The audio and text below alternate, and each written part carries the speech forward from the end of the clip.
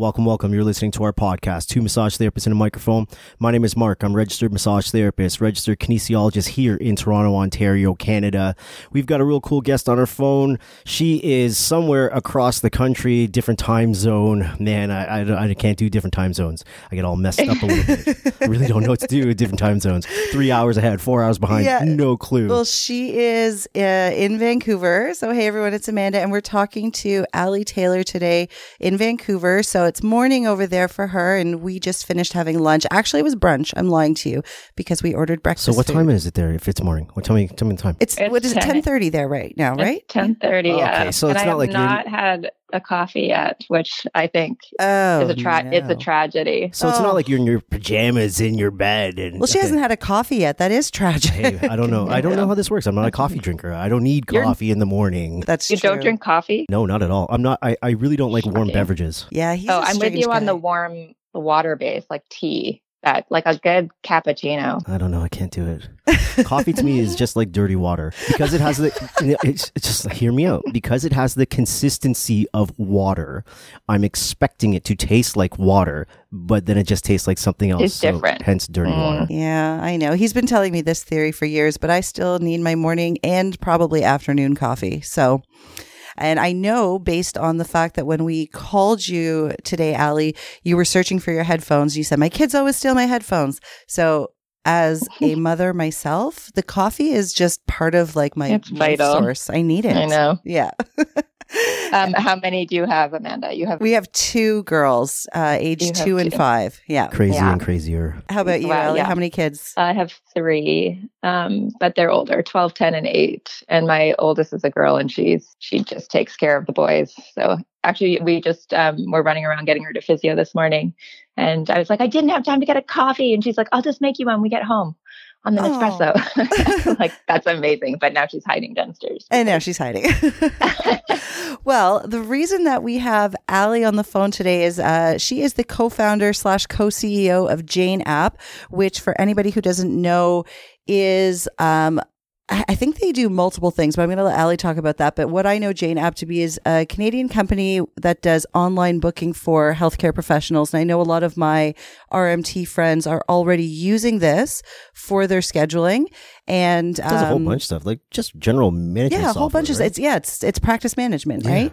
And so Ali's going to talk a little bit about herself and the history of the company. And for anybody that, was thinking about getting into some sort of practice management software, this will be good information for you in making your decision of which company to go with, because there's a lot of them now. There's quite a handful, but there's only there's a very small handful of Canadian companies. Yes, and we love Canadian companies. Yeah. So Ali, thank you for talking to us over the phone today. Oh yeah, it's great. And so why don't we start right at the beginning? Why don't you introduce yourself to everybody, a little bit about your background, who you are, and how Jane App came to be a thing. Yeah, I actually started in clinic life as well. The path to Jane started just in a problem that I was having with my own practice. So I opened a clinic called Canopy in 2011, which seems like a very long time ago now that we're into the 20s of the 20th century. I was looking for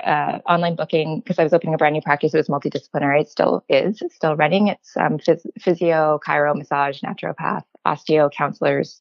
My midwives were working out of there. Oh, wow. And this is really multidisciplinary. So really varied in the services that are offered.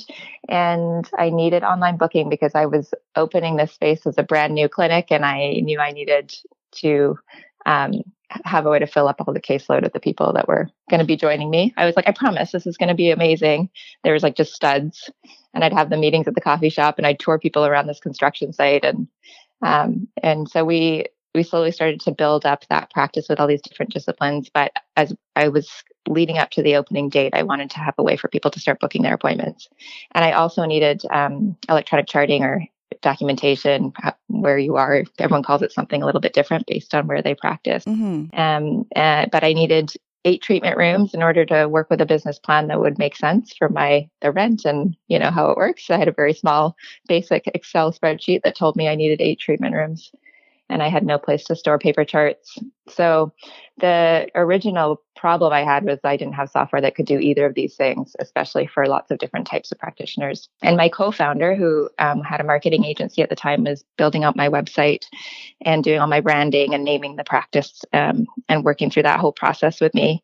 And I was showing him all the options that were out there, and it was just becoming obvious that nothing was going to really work. And so 6 weeks before opening, he offered to build something as part of my website to do all of these things, which was quite an ambitious challenge, I think, at the time, especially in 6 weeks, and especially knowing what I know now about how much work it takes to build a software. And then he did. So he built the online booking and the electronic charting, and I just used that in my practice for about a year and a half. Wow. So it wasn't originally called Jane. It was. Before we get into the name, because I'm very curious about that, I've got a billion questions for you, but I'll start very simple. You said you started by opening a clinic. That was the beginning of your, I guess, entrepreneurial journey. What type of practitioner are you? Or did you just have this idea to open a multidisciplinary clinic and you don't work in the field at all? We didn't even get into that. Yeah, I have a degree in English literature and a minor in psychology. So I do not practice. I'm not a practitioner. Both my parents are physiotherapists. So I was sort of born into this world. I think you do get a little bit of genetics from your parents, depending on what they do. I'm sure it affects what we all do in life because you're exposed to a profession that you might not otherwise be exposed to. Yeah. So I kind of grew up in clinic. So doing the filing and working the front desk. And eventually I was at school and one of my parents, their office manager, quit over the summer, and where they were desperate for someone to fill in. So I said I would help out for a couple of months. And then I just loved it. So I finished my degree while I was still working there, running the practices. And then we needed more space, and I brokered the purchase of a second practice. And then I had my midwives needed space because they were working just out of people's homes. And there was a few physios that had left that wanted to work on a slower style, less the staggered model. Anyway, so I started looking around at locations, and I just started I interviewed another clinic owner who was working in a different style, which was more of a room rental style, and same sort of multidisciplinary, just to see what the model looked like and if I thought it was something that could work. And then I ventured out. So I found some space. I found some designers. The bank said they would lend me money.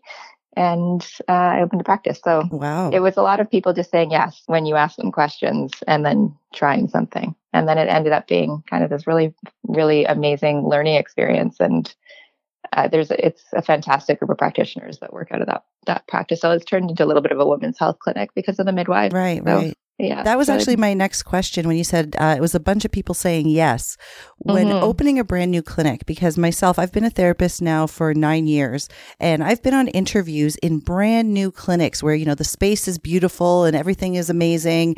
And then it's okay. So we haven't opened yet. We're just about to open our doors. So it's, you're going in there to build a practice. You're not going in and, to a busy kind of place.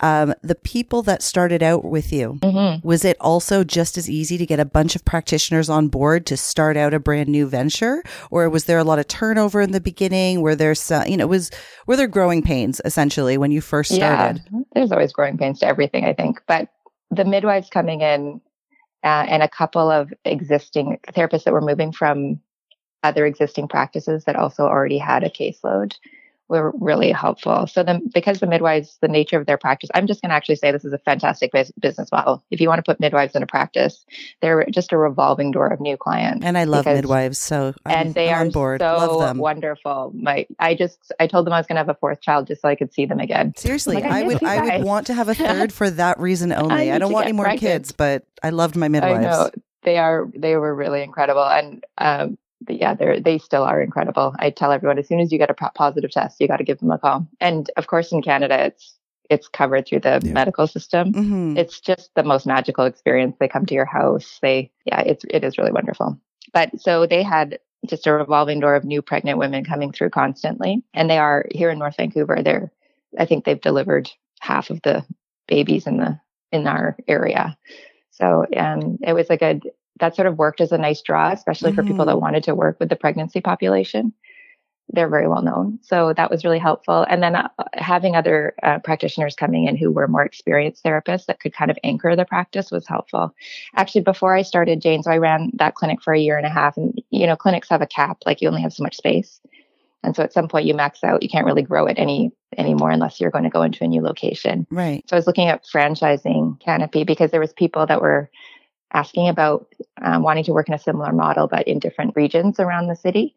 So I was starting to look into how to franchise that model. I had the software, and then I had the brand and sort of the model all nailed down. But I knew you needed to have someone that was really invested as an anchor in that location. So I was starting to look around, but then my co-founder mentioned that he was getting people asking about the software, and I was as well. And so he said, maybe we should partner and build this into something. And that's when Jane was born. Yeah, I ended up going in that direction. Your partner was kind of responsible for doing the software and originally for your website. Your partner, IT person? Oh, I won't tell him that you called him that. No, he's technical. Yeah. He is technical. Sorry. IT person usually brings to mind people that are working in a basement trying to figure out your network. Usually eating fast food with beards. He is I call him a technical co-founder, which often when someone's trying to start a tech business, they'll have the business founder and a technical co-founder, because you sort of do need to have both. He is a little bit of a unicorn. He does full stack development, which means he develops the back end as well as the front end. So the part that you see and the part that makes what you see work. And then he also has design skills because he was a marketer. So he also does the design. So yeah, there's not very many of those people out there. And he has social skills, which I also add is a very important thing to have in a co-founder. Unicorn. I love it. He is a unicorn. I know, it's magical. So he asked if I wanted to partner to sort of build this out into, we were thinking it was going to be a bit of a side hustle. Like, it'll be just a little app. It will run itself. But now we have over 10,000 practices and 100 employees, and it's not a side hustle. In how long? When did you guys start actually marketing this and it becoming a business? We launched in 2014. And by launch, we put up a website, and we went to here in BC, we went to the chiropractic, physio and massage conferences that were on that year. So we just did 3 conferences and we put up a website. That's as far as we went to launch it. We actually still don't have a sales team. We're not into the hard sell model at all. Mm-hmm. So we've grown mostly just through referrals, word of mouth, and then just attending those conferences. That's actually all we've done. So this year we went to 50 conferences around North America mostly, and the UK and Australia. And other than that, it's just people. I say we grow the same way your practice grows. You provide great service and people talk about it. And that's the same way that we did. And we just have followed the same way that we built our small businesses into building a different type of business. For a non-RMT, you work a little bit like an RMT.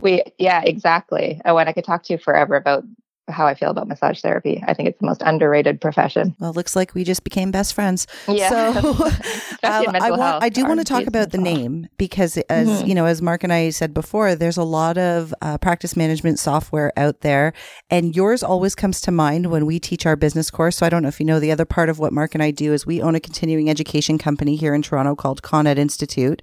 And that's how the podcast was born. Actually, the education company came first, and we have roughly 17 courses that we teach. And one of them, or a few of them, are business related. And we often get asked questions about practice management software and what we would recommend to people. And yours always comes to mind, mostly because of the name. Why Jane? Yeah, that's funny. That was one of the reasons that we named it Jane. Or her Jane, depending on who you talk to. Many people personify Jane, was because it comes to mind because it's easy to remember.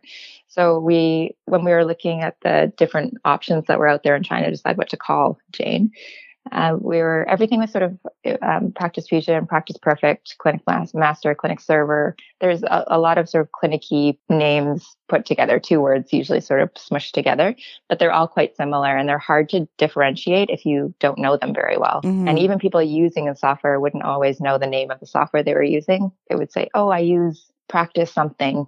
And so it wasn't even memorable to them, even though they were using that particular software. So we knew we wanted it to be something different than that.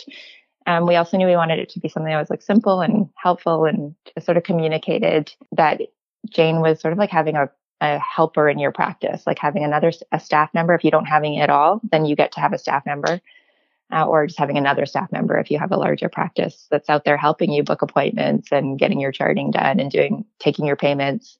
It's a really important role. And we really love the idea of, especially those smaller practices that maybe didn't have admin, kind of getting to have a helper in their practice. And then we also wanted to make sure it was something that people would use in the vernacular of their practice. And this was Trevor's marketing background. I think he wanted to make sure people weren't saying put it in the schedule, but they'd be saying put it in Jane, and Jane would become a word that was used often.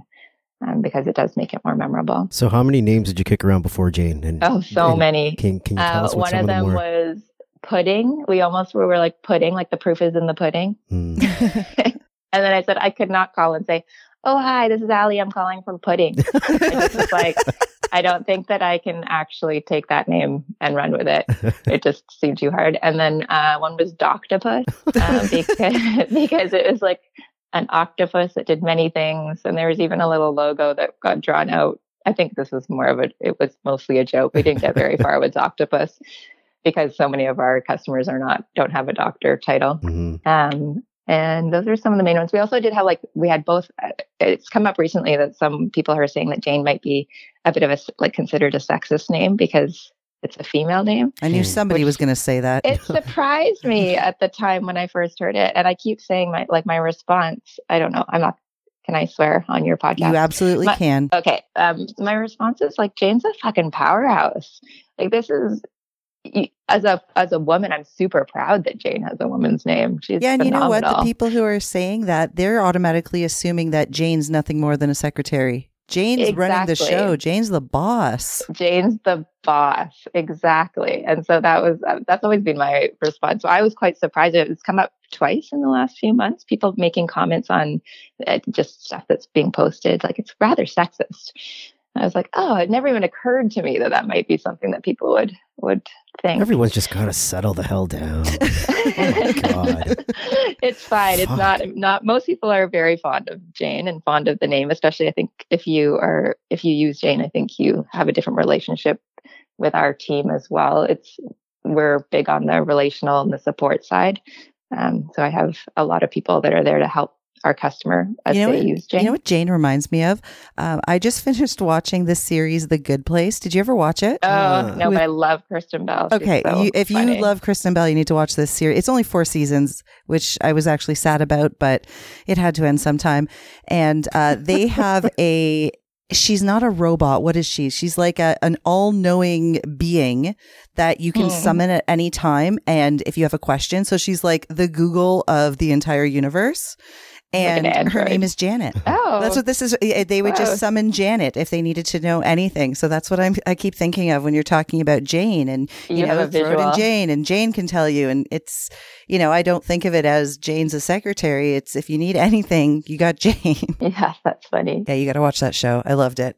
I'm still obsessed. I just like her crying over a sloth. There's some clip of Kristen Bell crying over seeing a sloth. And I'm like, I just think you're my best friend now. I don't know why that makes me like you so much, but it does. I can't figure her out. I try so hard. So interesting. Because I watched the show with Amanda, and I just kind of, I can't figure her out. I'm like, do I like you? Do I not like you? I know. Are you fun in real life? Because you're translating like you're a really fun person right now.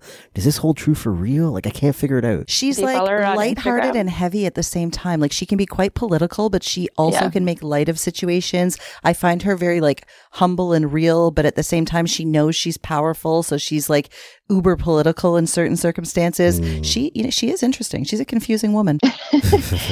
She's very authentic on Instagram. You see a lot of her life if you follow her. Yes, that's true. Oh, Kristen Bell. I love her. I'll have to check it out. So, okay, once you and is Trevor, is that your partner's name? Is that what Trevor? Yeah. Okay. Yeah. So once you and Trevor decided that's it, we're going to do this. Did you expect Jane to blow up the way that it has? No.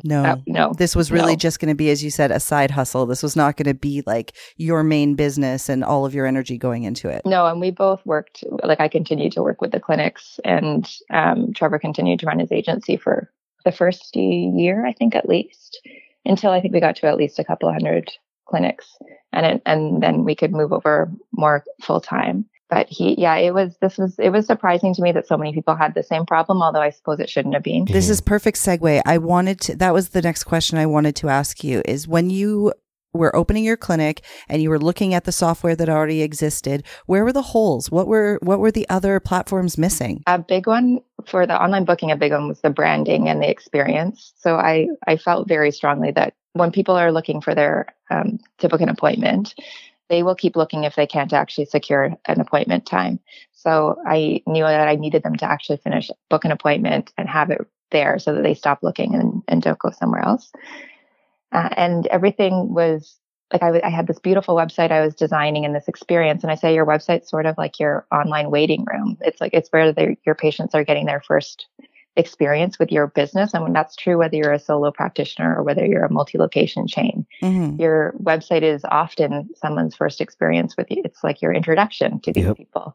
And it's setting a tone. It's setting a tone for how much you can charge. It's setting a tone for how they think of you, how professional you are. There's a lot that goes on. Yeah, the expectation of what they're going to walk into when they come to your practice and the type of service that they're going to receive. Like there's so much that goes into a website beyond just information transfer. Sounds like the course we just did. Yeah, you sound like you're just repeating everything we just said on the weekend. So thank you. Oh, great. Yeah.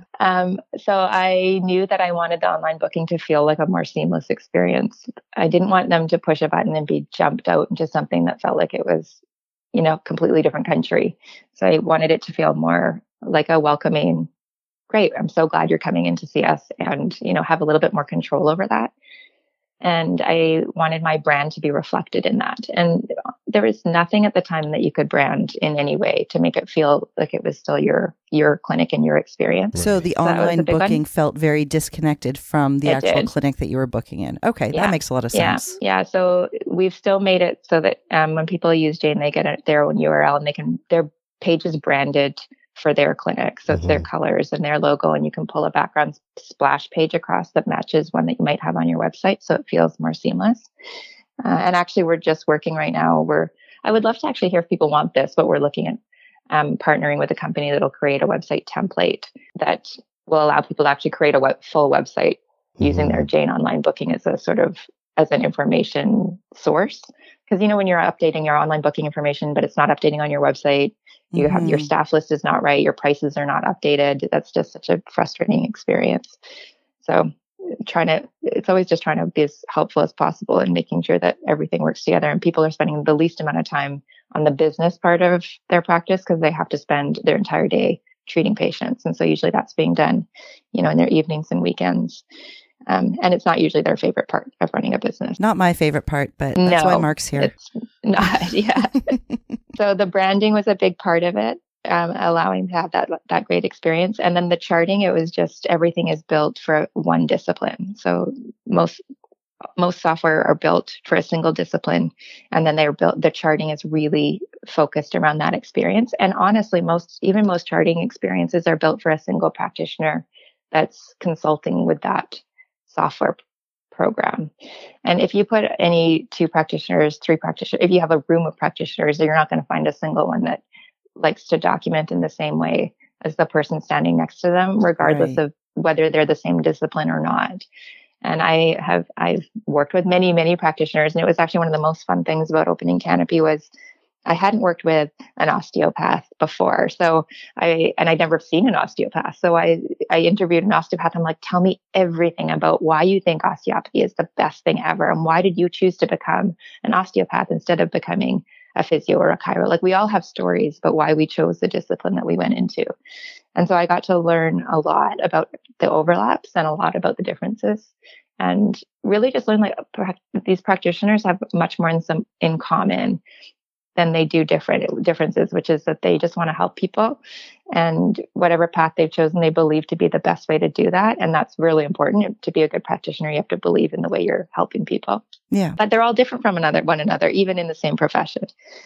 And so we wanted to provide a tool that allowed each practitioner to document in a way that worked for their brain, that worked for their flow, that worked for their style. So it's Because, not like, like a click here. There's a little No. more freedom with how you do your online charting with Jane Yeah, than some of the and other platforms. It can be click here, click there. You just get to build the template so that the clicks that you choose from are all ones that you would choose from. Got Instead it. of having to work through click here, click here. I would never click 16 of these, but they have to be here because this template was created by somebody else, or it was created to try to allow for all those people to work with the same template.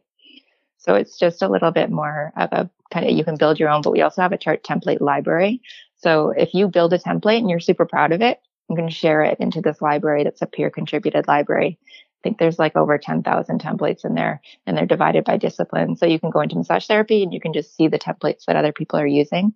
And then you can pull it in if you like it. And once it's in your Jane account, you can delete bits and add bits and edit bits and make it more. Oh, it's so beautiful to you. interactive. Yeah, That's and pretty cool. Have you helpful. used Jane It's- before, Mark? No, I've used a bunch of the other ones, but I haven't used Jane. No, and I mean, as I mentioned to the person who reached out to us to book you on the podcast, last clinic I was at, I was actually talking to the owner about like, let's start researching some of the different software that exists so we can start using online booking, so we can start using online charting. And it never happened in my lifetime there. And I think they are using something now.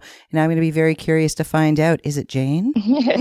Yeah, I think we have about 90% of BC massage therapists use Jane, and we're in all the massage schools here. And so this was our home base, obviously. So we started in Vancouver and in BC, which is very familiar and friendly to us. Mm-hmm. And then we started expanding across Canada. And then, like I think I mentioned, it's also through the US and the UK and Australia, although we were talking at the beginning a little bit about how massage therapy is quite different throughout America and around the world. Actually, Canada has some of the most highly trained massage therapists in the world. Like the reputation of a Canadian massage therapist it's so strong. Yeah, we're really learning that. We have therapists from all over on our podcast as well. And a lot of the therapists that we speak to, especially the ones in the States, will often say to us, that the school they went to, the curriculum was modeled after Ontario, actually, specifically. Yeah.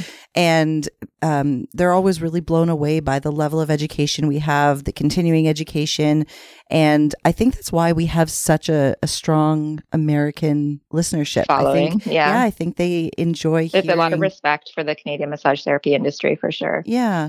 We've met some that really great... be proud of. Sorry? It's something that Canada should be proud of, and no one even knows. Like, no one even knows that our massage therapists are kind of world renowned as being some of the best in the world, obviously. So that's I true, just think it's an odd thing. Idea. No, we're not even proud of it. Not even even our massage therapists don't even know. Yeah, you're probably right. I'm actually surprised. There's a handful of people in the States that, like, well, a handful. There's quite a few that do. Like, we did a podcast on the schools and the admission process, and I recently posted it again into some Facebook groups in the States. And there's this one dude who owns a school. He posted it into a massage therapy group. He made the heading that he posted under a little clickbaity. Like, he posted like, Canadian massage therapy schools aren't doing exactly, or if they have problems with education. It really had nothing to do with the education, but, getting enrolled in school and some of the shady stuff that schools do. But then there was a whole bunch of therapists from the States that responded, "What are you talking about? They have like 2,200 hours of education. That's probably one of the highest education levels in the world. Why? What problems could they possibly have?" And all this kind of stuff. Yeah, weird. That's true. We've had BC some had really 3,000, right? They had BC was at 3,000, but then because of the trying to formalize the registration of the accreditation across 5 provinces, which I can't believe is still hasn't happened yet. That's a whole other discussion, which we've had with a couple of people. Yeah, but sure. As I said, we actually have met some really, really great therapists in the States. And what I'm coming to realize, and I with you, I agree that Canadians should be proud of the reputation, I guess, of the therapists here. But I'm finding that some of the ones that I've met in the States, they are really on par with the Canadian therapists. Oh, yeah. It's the baseline education here seems to be higher, but I think a lot of the therapists we've met in the States, they take continuing education very seriously. Totally. Like they really want to get better and be, frontline healthcare. Let's not even talk the business side of it. It's it's not the skill level or the capabilities of the massage therapist. It's actually the way that the insurance industry treats them that creates the biggest difference. And I've seen that many times now in our experience in the US, in the states where they have better success claiming insurance, massage therapy through insurance billing. There can actually be successful standalone massage therapy businesses. And in the states where they have a hard time, there's a rule called the Any Qualified Provider Rule in the US insurance system. And some states are just better at enacting it and working with it through their insurance process. But the insurance world dictates a huge amount of success for massage therapists by state and region. And even for us in BC, I had a massage therapist that moved from the UK. And he was trying to move his registration over. He's a phenomenal massage therapist. He was working at Canopy. He still is, actually. And he had osteopathic training as well as massage therapy. But until his registration moved forward, he was kind of like half full, 3/4 full. And then as soon as he became registered, he was full. Like his wait list now is like, you can't go to see him 2 months out or something. See, that's nuts. So to me, I think that's just a business model mindset thing that I think needs to shift with massage therapists. I think you need to take a look at a whole other industry that doesn't involve a third party payer and look at the success that they have. Like, look at the fitness industry. People pay out thousands and thousands of dollars on that stuff. Yeah. And it's not like they have to rely on anything other than their own ability to put forth a great product, put forth some value, and market it really, really well. But if massage therapists are always kind of looking to the idea of the insurance industry is really going to dictate, how much success I have here, then you're kind of screwed. Let's get out of that mindset right from the beginning. That's like a marketing problem of massage therapy. Massage therapy does straddle both like health and wellness. So there's the spa massage, and then there's the remedial massage, or there's two different ways that people think about massage. So there is sort of an interesting marketing issue there too, depending on what type of practice you want to offer and how you want to operate. Yeah, because you hear a lot of therapists talk about, and I mean myself included, I've said it on the podcast, where you've got these clients who come in and they let their insurance coverage dictate how many treatments they're going to have, regardless of what the therapist is telling them they need. Absolutely. We design a treatment plan and you say, well, I've only got $500 worth of coverage. And then it's, well, fuck, I can't do this in $500. So what are we going to do? And it typically ends up being the therapist sort of compromising their treatment plan to fit within the confines of what the insurance company is going to pay. Yeah, it's far more powerful than you would imagine, I think, in dictating the way that healthcare actually works in a country. Mm-hmm. People don't pay out of pocket if there's an opportunity to have insurance cover it. Yeah. So if you're on the verge, complicated for sure. Yeah, and I think it's people sort of make their decisions based on, I guess it's priorities too, right? Is this going to kill me? I think is a lot of people's mentality. It's not going to kill me and I don't have the money for it. It's not a priority. And then there's the people who, their well-being, their health, their wellness, it's all one thing, and they will go get treatment regardless of the cost or whatever inconvenience is on them because it's a priority for them. But I feel like majority of the massage therapy clients are, what is my insurance going to pay for? That's what I'm going to do. Mark's just shaking his head.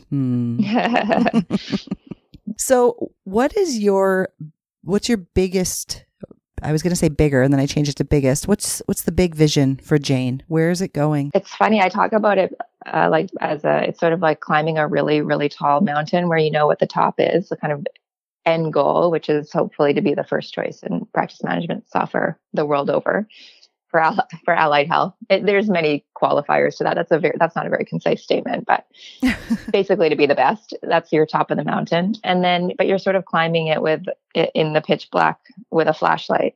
So every step that you take, you can see a few more steps ahead of you, and you're making decisions based on, the path you've taken so far and how far you can see ahead of you. So the main goal is always like the really big goal, like let's just be the best. Mm-hmm. And then how we get there is sort of decided day by day as you gain more information. So you decide which turns to take and you decide which way you're not going to go. And then you have kind of rules about how you want to get up this mountain and how fast and what you're willing to sacrifice and what you're not. Mm-hmm. So I think for me, it's just like a continual learning. It's an MBA. Like to build a business has been a fascinating and super fun experience. And it never changes. Every day is different. We tell our team all the time, today we're running a business that we didn't run yesterday. We have more people. It's completely different today than it was yesterday. So every day we're just doing this for the first time.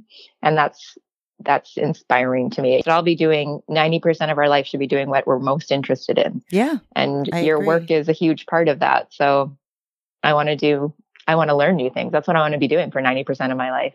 So Jane's turned out to be sort of the perfect place for me. And it seems like you've crafted your life in a similar way. You've taken the parts that don't inspire you or don't excite you, and you've built a life in which most of your day is spent doing something that you love. I got a question though. Yeah. You have a super calming voice. You seem very well thought out. Tell me about your competitive side. You must have one. Oh, I am quite competitive. I just posted to our team our very first competition. Jane entered this competition 4 years ago. I think it's like a BC New Ventures. It's called. There's prize money. So we entered it because there was prize money, and we had no cash at the time. We were very new to the market.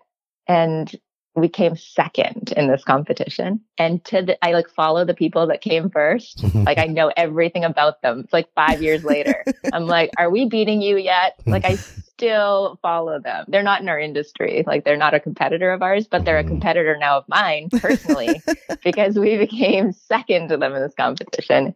They do, what they do is needleless needles, which I was like, come on, how are you going to beat needleless needles? That sounds pretty amazing. So it's like a hyper spray.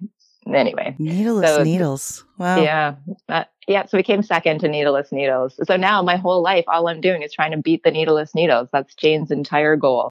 That's my true top of the mountain. So you're not worried about all the other practice management software, as long as you surpass needleless needles. That's all I need in life to feel happy and successful. Okay, so we have to do this because this is a podcast about Jane App. Can you give us sort of the quick and dirty for people who have never heard of it? Can you sort of give Jane's features and why this is a tool that massage therapists, chiropractors, why is it a tool that we all need? Give me the elevator pitch. Yeah. I always say I need a very tall building if I'm going to do an elevator pitch. But I thank you for that opportunity, actually, only because I think we've talked about the online booking and electronic charting, but there's a whole side of Jane that we didn't mention, which it would be great for people to know that Jane offers. So there's also insurance billing management and payment processing, and all the main scheduling tools. So anything that your full practice management software can do is part of Jane's offering, and it's sort of all in one package. And then Jane's online as well. And then we just try to price reasonably, coming from practice management, just coming from clinic ownership myself. I understand that margins in clinics are not always super healthy and large. And so a reasonable price can be helpful.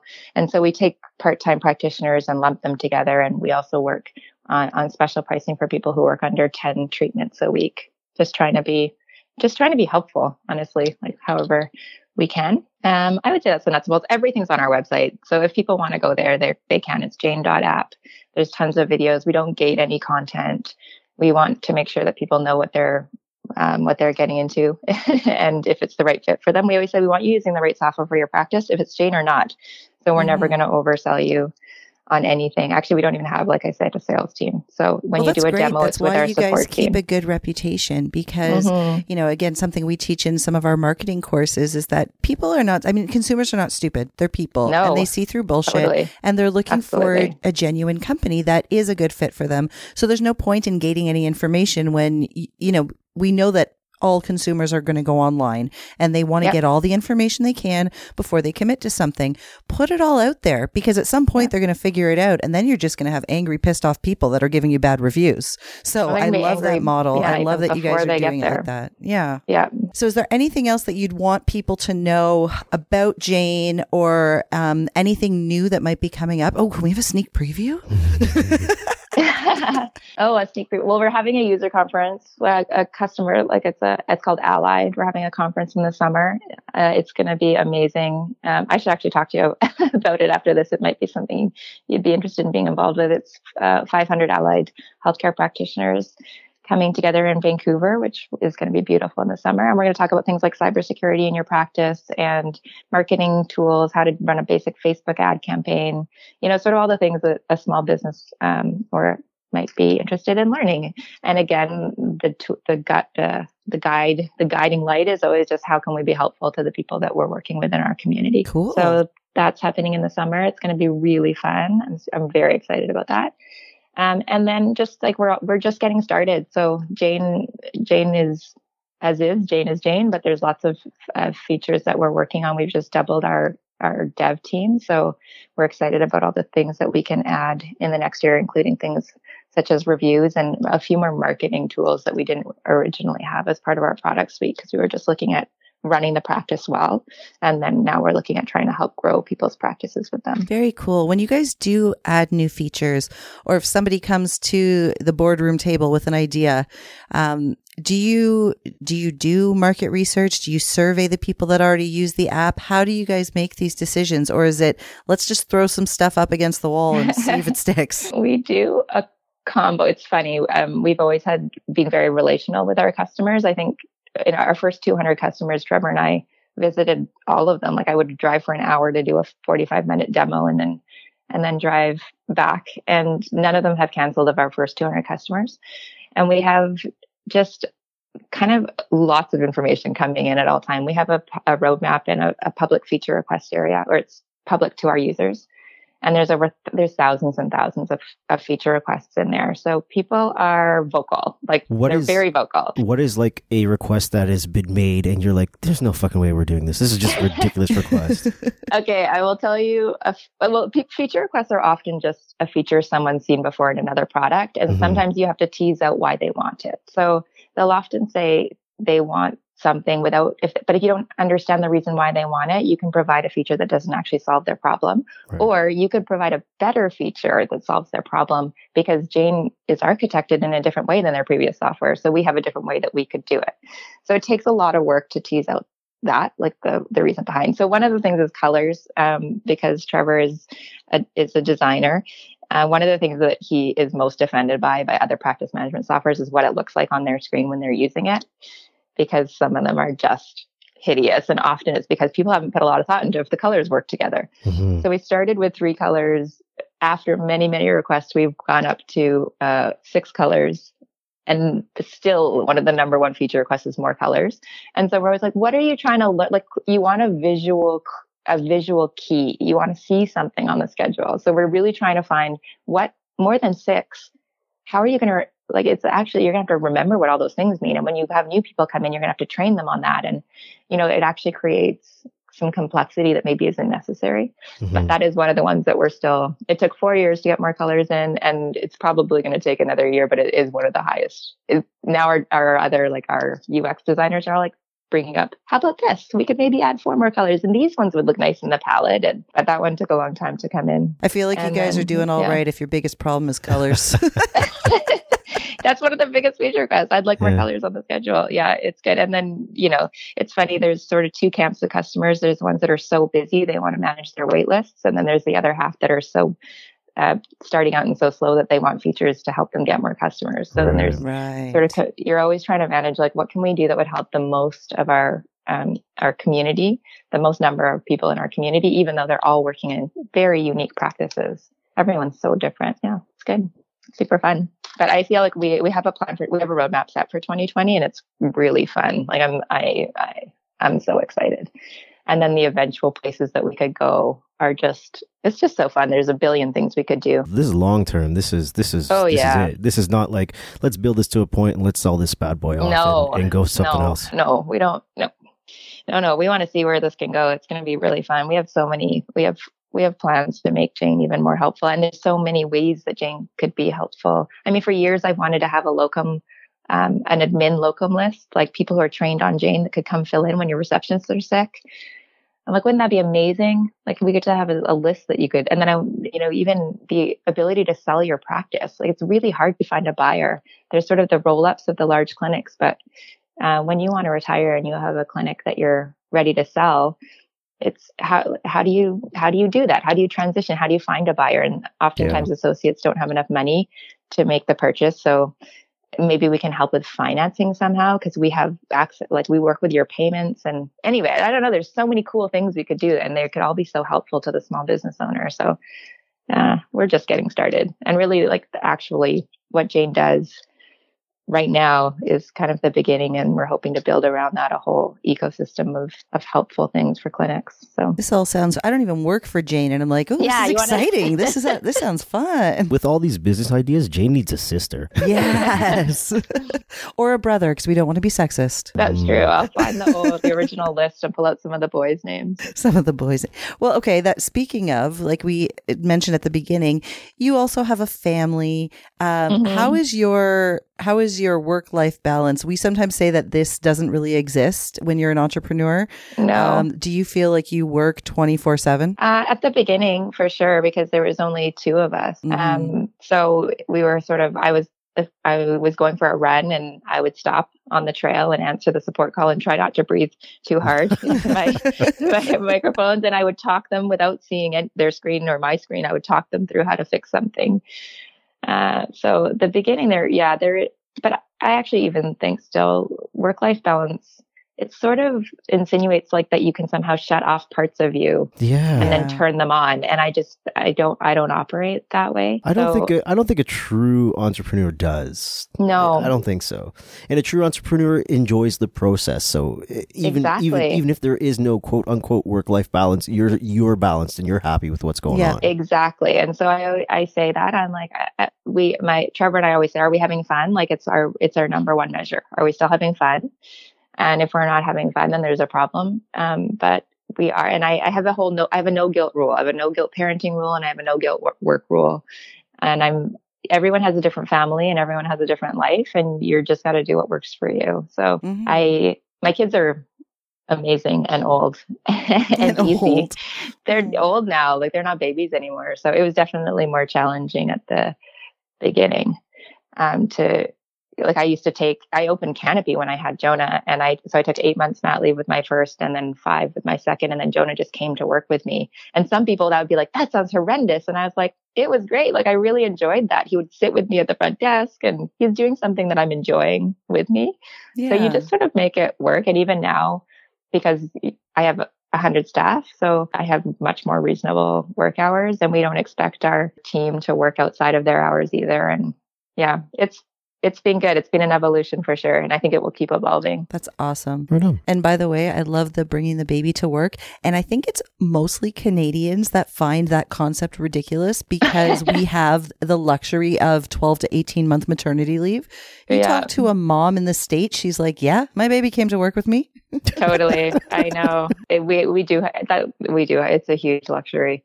But my brain, it's the same thing every day, all day when you're home with a baby. And 100%. I took only 5 months with my first. I wanted to take longer, but I felt the pressure of having to get back to my practice, especially from the owner of the clinic. I was just renting a room, right? So she was also concerned about me being gone too long, and, it being a source of tension for her with her patients who are waiting for me and all of those things. So I only took 5 months. And the second time, because I was in a little bit of a better spot financially, I decided I'm going to do this. I'm going to take a whole year off. And I'm telling you, by like at least the 7-month mark, I was like, well, this might have been a mistake. Facebook had just started with the online games when I had my first. I spent a lot of time playing Words with Friends or whatever the equivalent was. And I actually, for real, this is not, I bought a logic puzzle book, like from the grocery store. That's like, if Tom has 6 of like that you have to figure out. I just was like, I just need to solve a problem. So I had to like figure out who had which color car. And, this is what I was doing on my mat leave, because my brain I also enjoyed it immensely. They were adorable little people, and they're so interesting, and they turn into hilarious, interesting adults. And so I think it's fine. You can do it all. You just, every day isn't the best day, and every day isn't going to be the best day. And actually, I will say the one thing about equality for women and flexibility, I really believe strongly that we need to lead companies and be part of businesses where men are given and encouraged to have the same flexibility and parental responsibilities as the women. So it bothers me when people say we should make more flexible workplaces for women. It doesn't work for me. I'm like, why for women? We should be making flexible workplaces for parents in general. And the dad, everyone should be able to go out to the dance recital or to pick up their kids and then work from home for the last 2 hours. And as soon as everybody starts doing that, then that reduces the stigma that the woman's leaving at 3 to pick up the kids and the man's working till 5. Amen, sister. Or 8 or whatever. So we definitely encourage that where we can at Jane.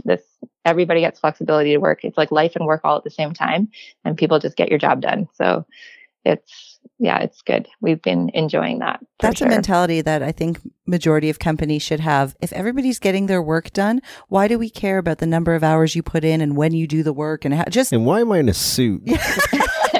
Why can't I do this from my pajamas at home? We have a celebration day coming up, and because we're very casual around the office. We're like a tech company. That's what happens. And so for our celebration, everyone's going to wear business clothes to work. We're having a business clothes day. That's funny. To celebrate. So then we can take like stock photos of us sitting around our board table and pointing at things and laughing at our salads. It's going to be great. Laughing at our salads. Oh, I love it. I love it. There's also, the stock images of the Canadian stock images. Did you see that? No, I didn't see that one. They just came out. It's the people that manage the CA domain. I can't remember what they're called. They manage all of the .ca domains, but they just released a whole bunch of Canadian stock images. It's like a lumberjack eating poutine, and like they're so funny. If you can find them, you should look them up. Oh, Canada. Well, thank you so much, Ali. This has been really fun talking with you. And like I said, I love supporting Canadian companies. There are a lot of practice management software out there. And I think for therapists who are trying to find something flexible that can be sort of customized to what their practice is like, whether you're seeing 10 people a week or seeing, hundreds of people a week in a multidisciplinary space, it sounds all pretty good to me. And I like the fact that you guys can hang out in your pajamas and you just dress up once a year. It sounds just like me and Mark. Perfect. Anyway, before we do sign off, can we give everybody some information again? Maybe some website info, how they can access Jane? It's just jane.app. Actually, if you Google Jane app and pretty much anything, you're going to get directed to any of our content. Google is very good at crawling all that information. So we always just say, just Google us. You'll find us. There's a few reviews on Capterra from different practitioners that are using Jane. So if you want to hear from some of our customers, there's some reviews on there. And that's probably the best way. You can book a demo there. You can view some videos. Check us out. All right. Yep. Sounds good. Well, thank you. I will do so as well. And we hopefully can see you out in Vancouver sometime. Since you're not a regular listener of our podcast, which will change as well. When you're going to turn us into customers, we're going to turn you into listeners. Yeah. Deal. We have never been to anywhere in BC. So what? Hopefully that will change. Yeah. The farthest west I've been in Canada is Banff, Alberta. That's shocking. Yeah. Well, that's not far. Have you been to Halifax? Have you been out to the East Coast? We've been everywhere on the East Coast. I instinctively just go east. We've been to the East People do Coast. say if you come out west, you don't go home. So yeah, just be forewarned. You're like, no way. This is going to become like a Toronto-Vancouver rivalry now. Oh, no. We're going to go from friends to enemies. Frenemies? Is that a word? Frenemies? Yeah. No. We're in Toronto lots. I love it. I like it over there. We have lots of, there's actually so many good companies coming out of Toronto. Well, hopefully we'll come visit you out west sometime. And next time you're in Toronto, you can come in and we can do a face-to-face interview instead of the phone interview. Yeah. Will you have clean hair though? Huh? I'll wash my hair that day. Just wear it in a bun. The messy bun. It's like It's exactly what I have working today. Friend. I've got a messy bun. Yeah. Right on. Well, thanks for hanging out on the phone today. It's been great. Yeah, thank you. You guys have been listening to Two Massage Therapists in a Microphone. Peace.